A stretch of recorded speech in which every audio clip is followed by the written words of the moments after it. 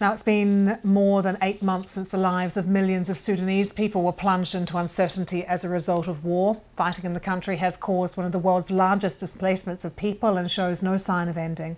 More than 6.5 million people have left their homes. Aid agencies have struggled to access the areas where most of the fighting has occurred. The BBC's Anne Soy has been speaking to one family. They've been trapped for months in the crossfire in the capital, Khartoum. The fall of an African giant. Once one of the continent's most prosperous nations, Sudan is now a war zone. It started with a political fallout between two generals, one heading the National Army and another, its former sidekick, the now powerful paramilitary force, RSF. Millions of civilians have been caught in the middle of what critics have called a senseless war. It's now one of the world's biggest displacement crises. And I'm in Kenya. But many are trapped. Hi, what's your name? Like Rasha Amin and her family. He's so shy. Are you taking pictures of the Her husband and children are British citizens. When foreign nationals were pulled out, they were eligible for evacuation, but she wasn't.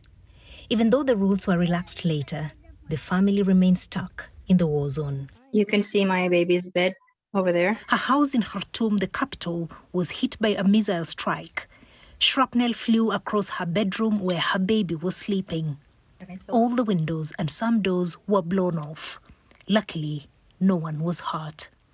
We're still scared because we have to put our mattresses on the floor, away from the windows.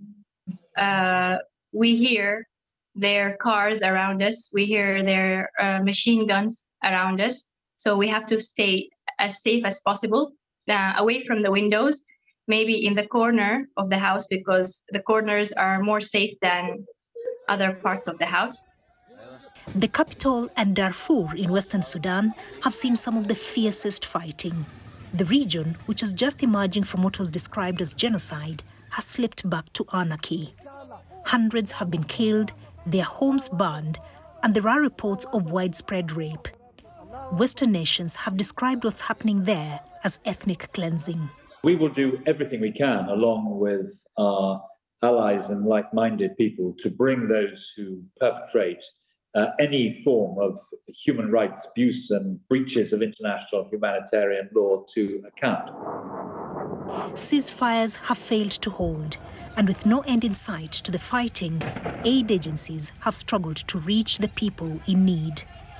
We've only been able to reach Khartoum with a convoy of trucks with food assistance once in the last 3-4 months. And the conflict is spreading. Earlier this month, it reached one of the last remaining sanctuaries, Wad Madani, where many of the displaced had sought refuge.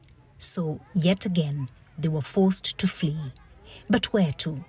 The options are narrowing. Anne Soy, BBC News.